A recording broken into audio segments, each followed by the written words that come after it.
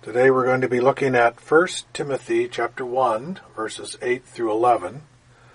And so I'm going to read those verses and then we'll talk about them.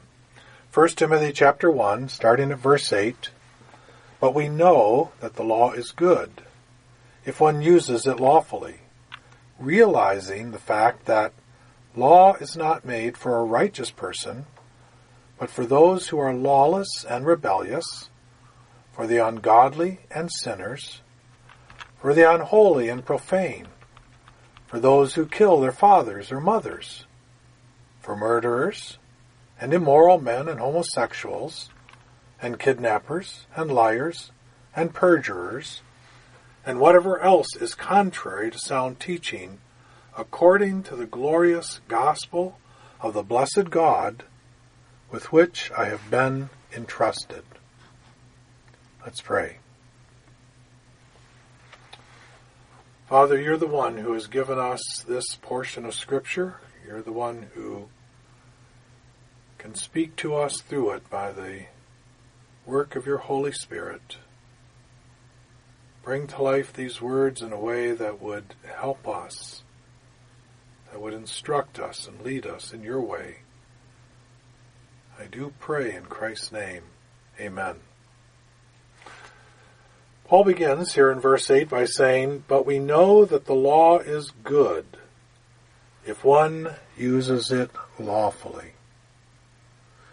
If you're using a New American Standard, which is the Bible that I use, then you can see that they capitalize the word law. Not all Bible translations do this.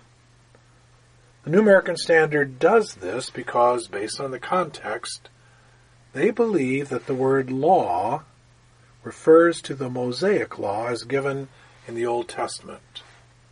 And I agree with them, and so it is this perspective that influences the direction of today's teaching. If you have been around Christians from different denominational backgrounds and theological persuasions, then you know there are various views regarding the law, how the Old Testament is to be used in relation to salvation, grace, and sanctification, and how the label of legalism is to be used. Sadly, some of these views are based on misunderstandings or even distortions of God's Word. For example, at some point in church history, the law, as given in the Old Testament, was tied to legalism, which in turn was tied to the false belief that you could do enough good deeds to earn your salvation. And Christians often label this false belief works-based salvation. The problem with this is the misapplication of the two labels, the first one being legalism and the second one being works-based salvation. Because this misapplication has resulted in the Old Testament law being seen as something bad or something that no longer applies to Christianity. Now, without question, a works-based view of salvation is in direct conflict with what the Word of God teaches about salvation by grace through faith. And we know this is true because God's Word says so. For example, in Ephesians chapter 2, verses 8 through 9, Paul makes it very clear when he says, "For by grace you have been saved through faith." Whose grace? God's grace. "For by grace you have been saved through faith, and that not of yourselves." It's not something you've done. It's not something you've earned. It's not something that you've made happen for yourself. It was by grace that you've been saved through faith. It is the gift of God, not as a result of works. Again, not as a result of something you've been able to do. It's by grace through faith, so that no one may boast. No one can make a claim to say, "Wow, I did this on my own. I got this for myself." No. The only way we get salvation is by grace through faith. This truth is further clarified in Titus chapter 3, verses 5 through 7, where Paul writes, "He saved us, not on the basis of deeds which we have done in righteousness, but according to his mercy, by the washing of regeneration and renewing by the Holy Spirit, whom he poured out upon us richly through Jesus Christ our Savior, so that being justified," and that word justified means that we have been made right with God, not by our doing, but by somebody else's. That somebody else's is Jesus Christ. So that being justified by his grace, not as a result of something we've done, but solely because of his mercy and grace, we would be made heirs according to the hope of eternal life. In spite of what God's Word says, and I just gave you two portions here, in spite of what God's Word says, false teachers continue to misrepresent the biblical requirements for eternal salvation by teaching that the saving work of Jesus Christ is either insufficient, it's not complete, it's not enough, or it's irrelevant. It doesn't apply.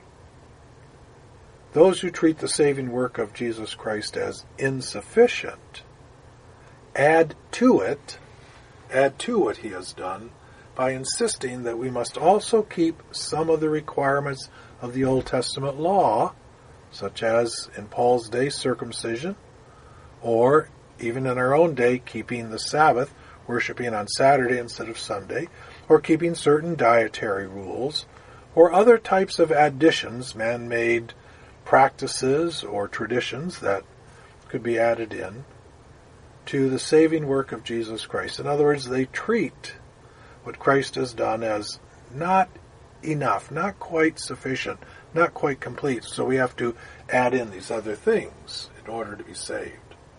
Those who treat the saving work of Jesus Christ as irrelevant believe you can do enough good deeds on your own to offset your sinful deeds, and in so doing, be given entrance into the kingdom of heaven.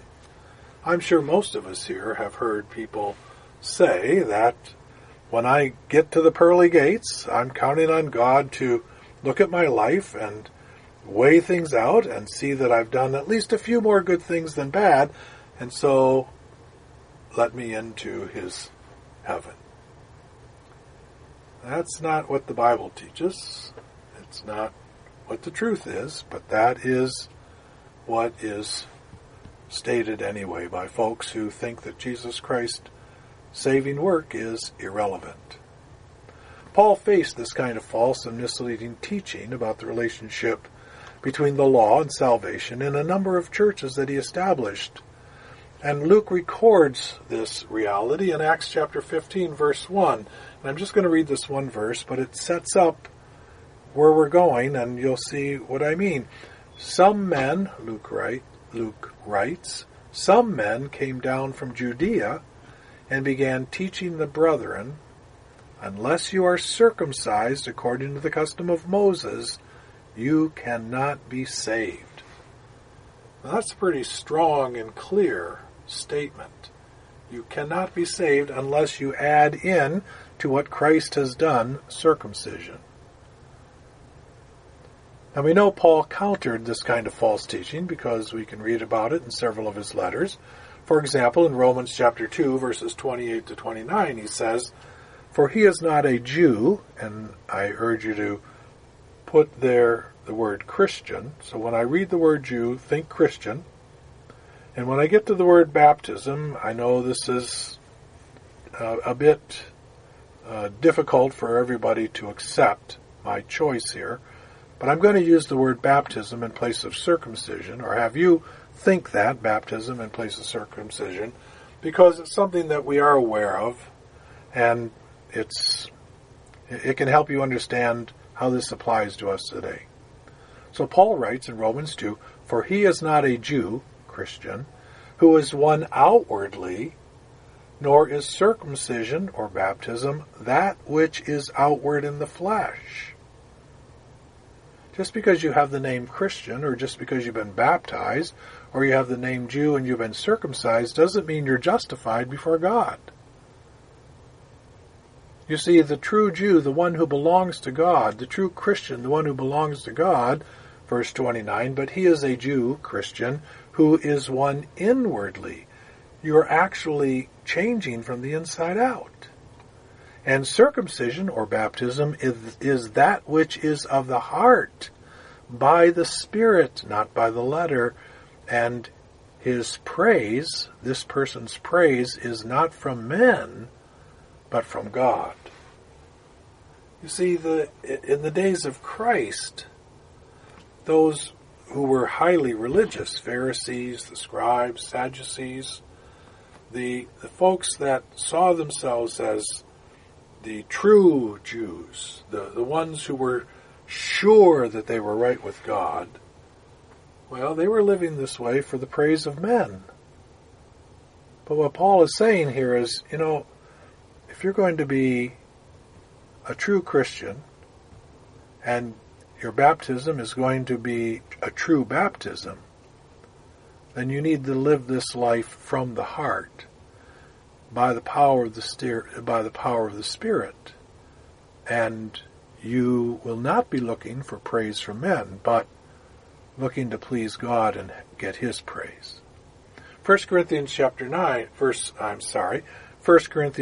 7, verse 19, Paul writes this, circumcision is nothing, and uncircumcision is nothing. But what matters, what really counts, is the keeping of the commandments of God. Imagine that. Well, the New Testament says we are saved by grace through faith. It also presents requirements for salvation. For example, someone has to pay the penalty we owe for our sin if we are to be saved from having to pay it ourselves. You have only two options when it comes to the penalty for sin. You either pay it yourself or someone pays it for you. Well, to be saved from that penalty, it is required that somebody pay the penalty on your behalf. Now, I don't want to make too much of this, but I'm just trying to help you see that the reality is there are requirements that come along with salvation. And the very first requirement that must be met for your salvation and my salvation is the redemptive work of Jesus Christ on the cross. If there is no work of Christ, if there is no sacrifice and death on your behalf and my behalf, we have no hope of salvation. So that is, in reality, a requirement, and it's the first requirement. The second requirement that must be met is God's grace. Because as the Scripture says, He saved us not on the basis of deeds which we have done, but according to His mercy. What we are given in God's salvation is a gift of grace. It is an act of mercy. We've been brought before the judge. We've been shown to be guilty. We have been condemned. And the only hope that we have is that somebody would pay the penalty on our behalf. Not because we deserve it. Not because that person owes us paying it on our behalf. You see, we don't deserve salvation, and God doesn't owe us salvation. And that means, without question, our salvation is a gift of grace, and that's the second requirement for salvation. A third requirement is faith, faith on our part. Faith that the saving work of Jesus Christ does indeed free us from the penalty of sin.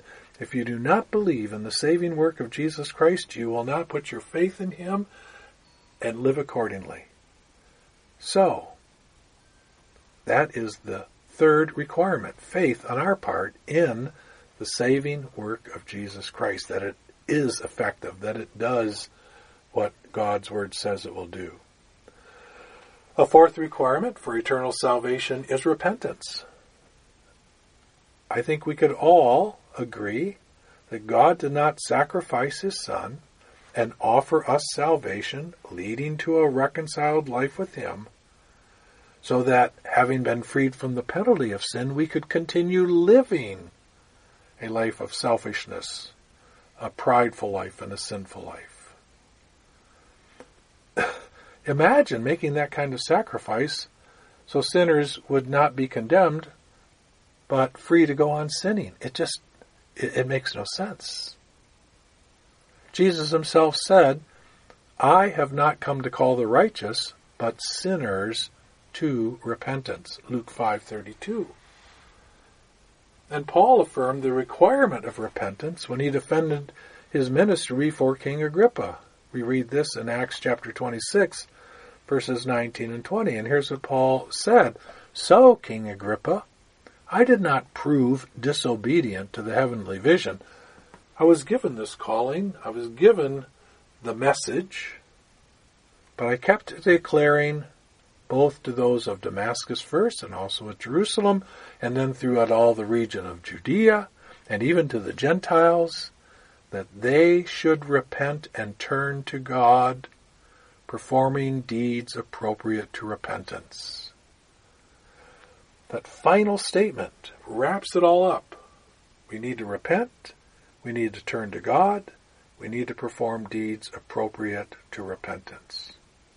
Repentance is a requirement for eternal salvation. Why?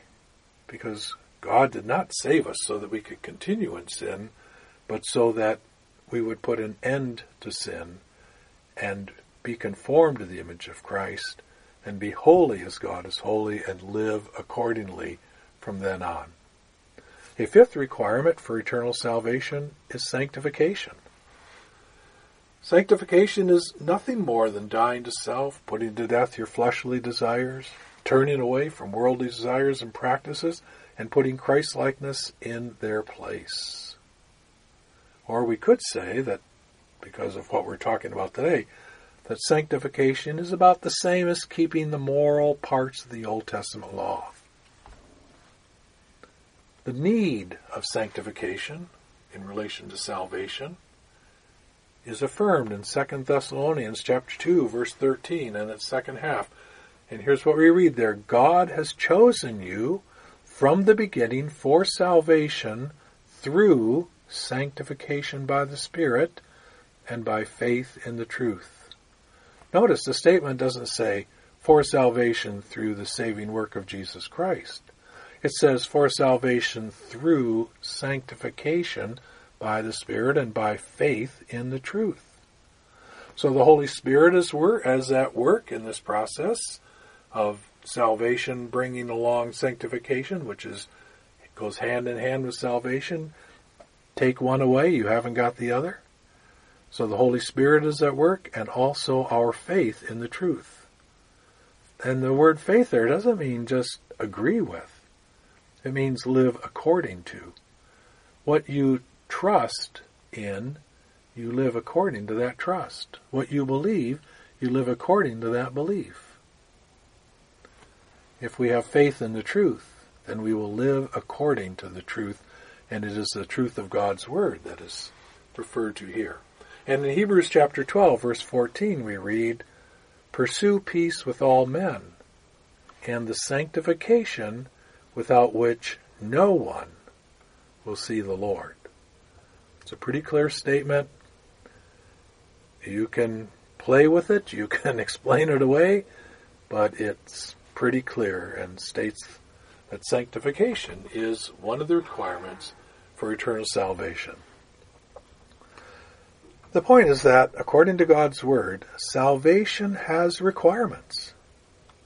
But they are not the kind of requirements the false teachers of Paul's day added in, or the false teachers of our day add in. In today's Christianity, we face two problems related to this issue. The first is similar to what Paul faced, because there are those in the church who add requirements to salvation that the Bible doesn't include. The second problem is quite different. And I hope you can understand what I'm saying here, because this is a different kind of problem, but it is related. to the very thing that Paul faced. There are a number of Christians who teach or talk as if some of the biblical requirements for salvation are forms of work-based salvation, and therefore they can be ignored. For example, repentance. There are those within the church who would argue that if you make repentance a requirement for salvation, you're turning salvation into something that is works-based. And so they ignore that part of the process of salvation, repentance. And there are those who label any requirements for a personal effort related to sanctification as legalism.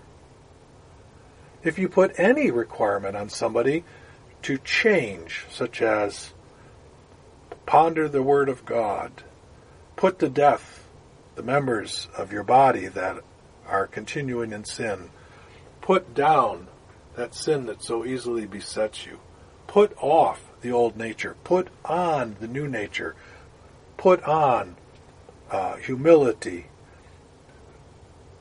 get rid of anger, put on kindness. No, you start adding those things in, or you bring those things up, and there are those within the body of Christ who say that's legalism.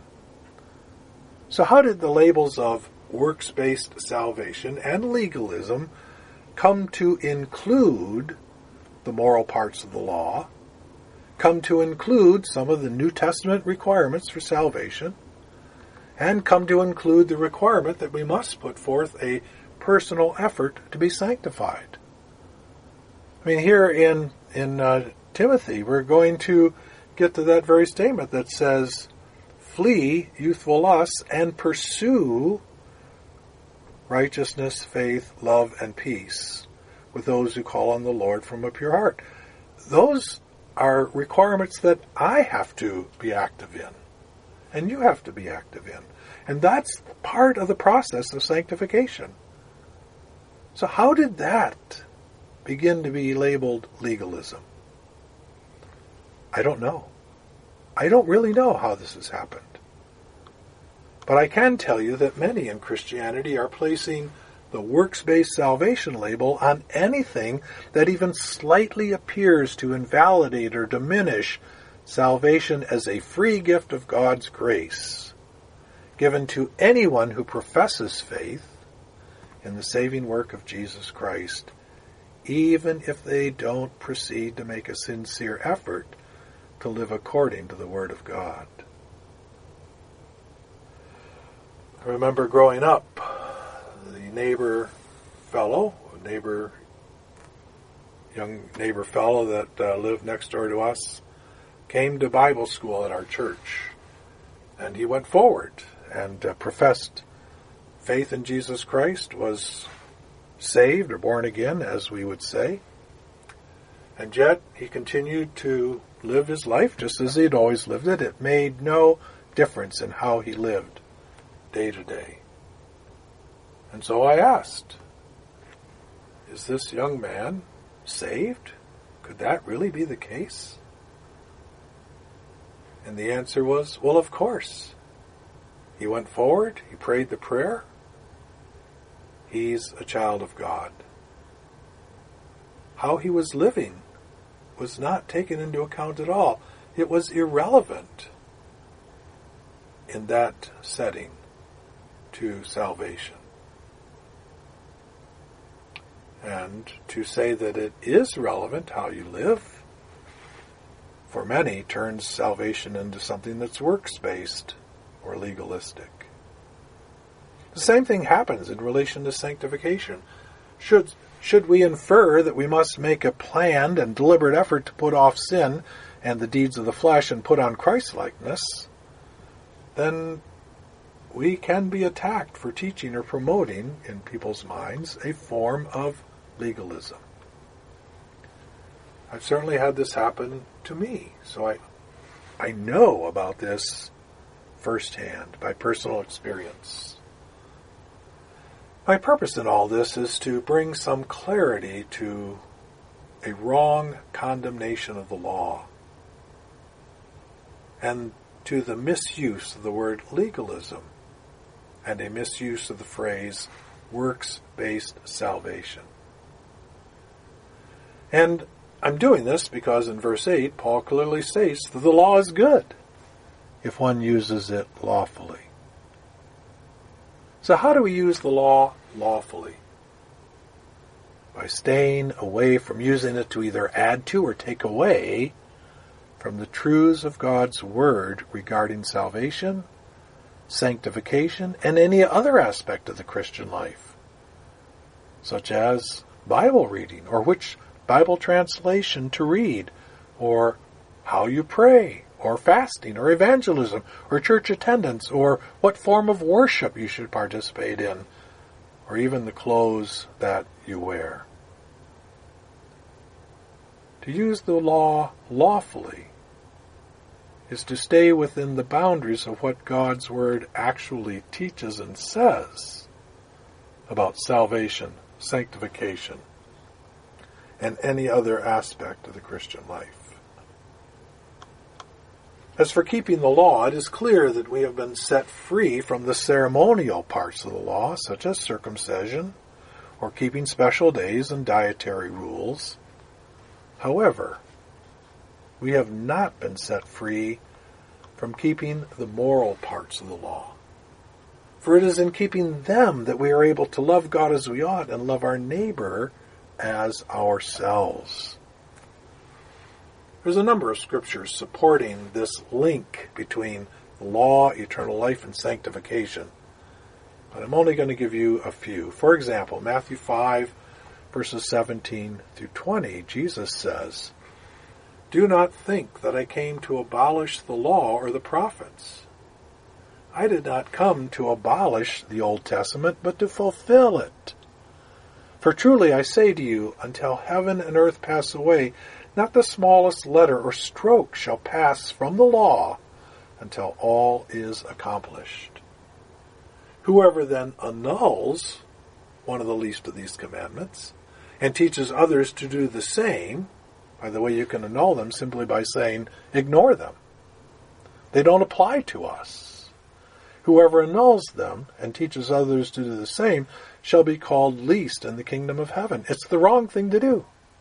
"But whoever keeps and teaches them, he shall be called great in the kingdom of heaven. For I say to you that unless your righteousness surpasses that of the scribes and Pharisees." What was their righteousness about? How do we surpass their righteousness? Well, their righteousness was about the show and the praise of men. They wanted to put on a good show of righteousness because for them that would then get them the praise of men. To surpass that kind of righteousness, we should be in it for God and the good of others. And if there's going to be praise, it needs to come from God. And so he says, unless your righteousness surpasses that of the scribes and Pharisees, which was an outward show of righteousness, but not an inward heart given to righteousness, you will not enter the kingdom of heaven. Romans chapter 2, verses 12 and 13.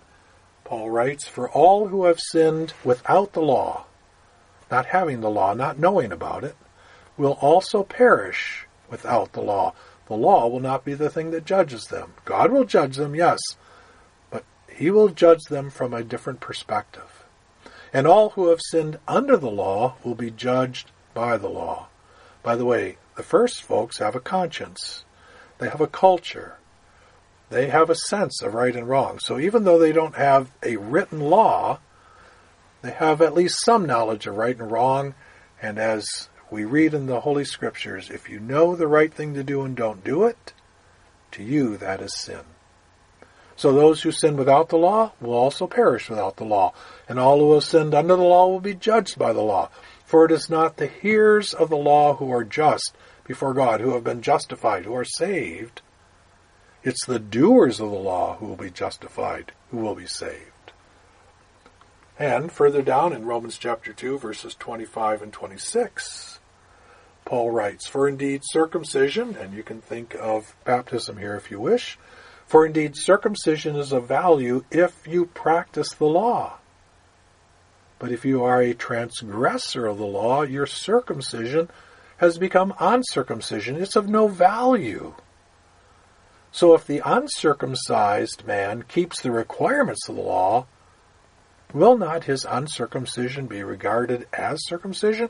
Now remember, under Judaism, circumcision was a sign that you belonged to the nation of Israel, and to belong to the nation of Israel was to be a child of Abraham, and to be a child of Abraham was to be in right standing with God.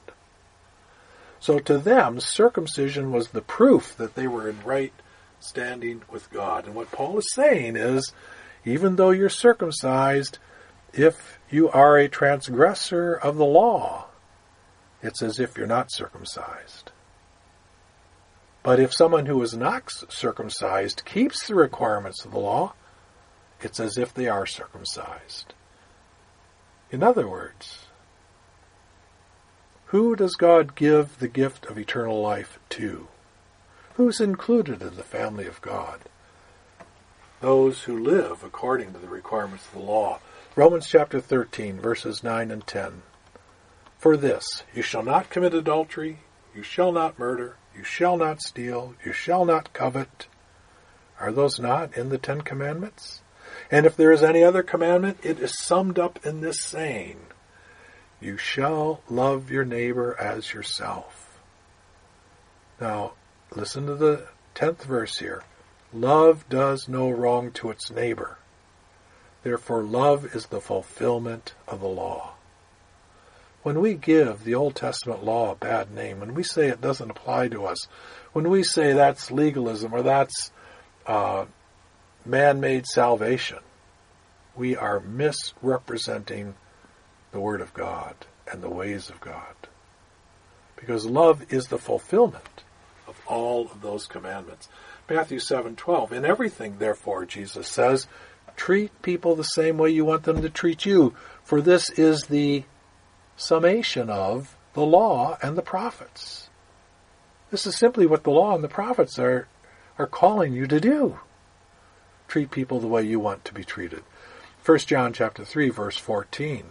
We know that we have passed out of death into life because we love the brethren. That is, we've kept the law. He who does not love abides in death. He's yet unsaved. These scriptures speak to the right use of the law in relation to salvation and sanctification.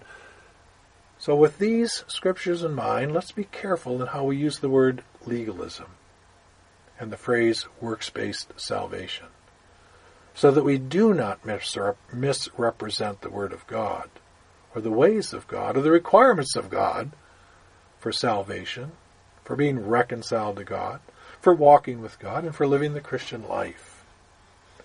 Moving on to verse 9 in 1 Timothy chapter 1, realizing the fact that law is not made for a righteous person, but for those who are lawless and rebellious, for the ungodly and sinners, for the unholy and profane, for those who kill their fathers or mothers, for murderers and immoral men and homosexuals and kidnappers and liars and perjurers, and whatever else is contrary to sound teaching. Why do we have laws? The right answer is to direct and constrain and restrict those who are willing to harm others in how they live. You understand that? Why do parents say, here's what you can do and here's what you can't do? They do that in order to direct your behavior and constrain your bad behavior and restrict what you're able to do. Why? Because you do things that are harmful to others, even harmful to yourself. You see, laws are not for those who are doing what is right and good. Why? Because those who are doing what is right and good don't need laws to direct or constrain or restrict them. They're already living within the boundaries of what is right and good. The ones who need law are the self-willed, the self-ruled, the selfish, the prideful, the arrogant, the rebellious, and willful sinners who willingly harm others to do as they please and get what they want. To confirm this, Paul presents a rather lengthy, though not exhaustive, list of those who need laws to restrict their bad, sinful, and destructive behavior and direct them toward good behavior. And so as we look through this list, try to recall the commandments of God that address those ungodly behaviors. And I won't read the commandments, I'll just give you references. So the first two that Paul lists are the lawless and rebellious. That is, those who won't submit, lawless, and those who fight against what is lawful, rebellious. Look at Leviticus 26, verses 14 to 33. The next group is the ungodly and sinners, those who intentionally live contrary to God's will and what is in the best interest of others. Look at Psalm 1:5. The unholy and profane, Paul lists. Check out Leviticus 19, verse 2, and chapter 22, verses 32 to 33. And then Paul lists those who kill their fathers or mothers. Read Deuteronomy 5:16. And then he says those who murder. Deuteronomy 5:17. And then the immoral, that is the sexually immoral men and homosexuals. Look at Leviticus 18:22 to 23 and chapter 20, verse 14. Next are the kidnappers. Check out Exodus 21:16 and Deuteronomy 24:7. Then Paul lists the liars and perjurers. And what's the difference between a liar and perjurer? They're both lying, but the perjurer does this in the court of law where he has given sworn testimony, and the sworn testimony means he's given his word that he's telling the truth, and yet he is lying in order to sway the court in his favor or in the direction that he wants the court to be swayed. That's perjure. So, Revelation chapter 1, verse 8. And then Paul says, and whatever else is contrary to sound teaching. Well, where do we find sound teaching? In the glorious gospel of the blessed God. I want to really drive this point home today, and we'll finish with this. The Word of God is our only anchored and therefore unmovable, unchangeable, and always dependable truth. Now, the wisdom of the world may agree with God's Word here and there, but the world's wisdom does not look to or depend on God's Word as its anchored, unmovable, unchangeable, and always dependable source of truth. You see, the world's wisdom changes with the times. Some points in history, the world's wisdom is proclaiming this, and sometimes it's proclaiming that. And they may even be in contradiction to each other. We see this in our own day. And the world's wisdom changes from culture to culture. Some groups proclaim this as wisdom, and some groups proclaim that as wisdom. And again, they can be in competition with each other or contradict each other. So again, it's not as if the world never gets truth right. The problem is that their truth is not anchored to an immovable, unchangeable object such as the Word of God. The Word of God is our only anchored, and therefore unmovable, unchangeable, and always dependable truth. So let me ask a couple questions. Do you treat the Old Testament as the Word of God just as much as the New Testament?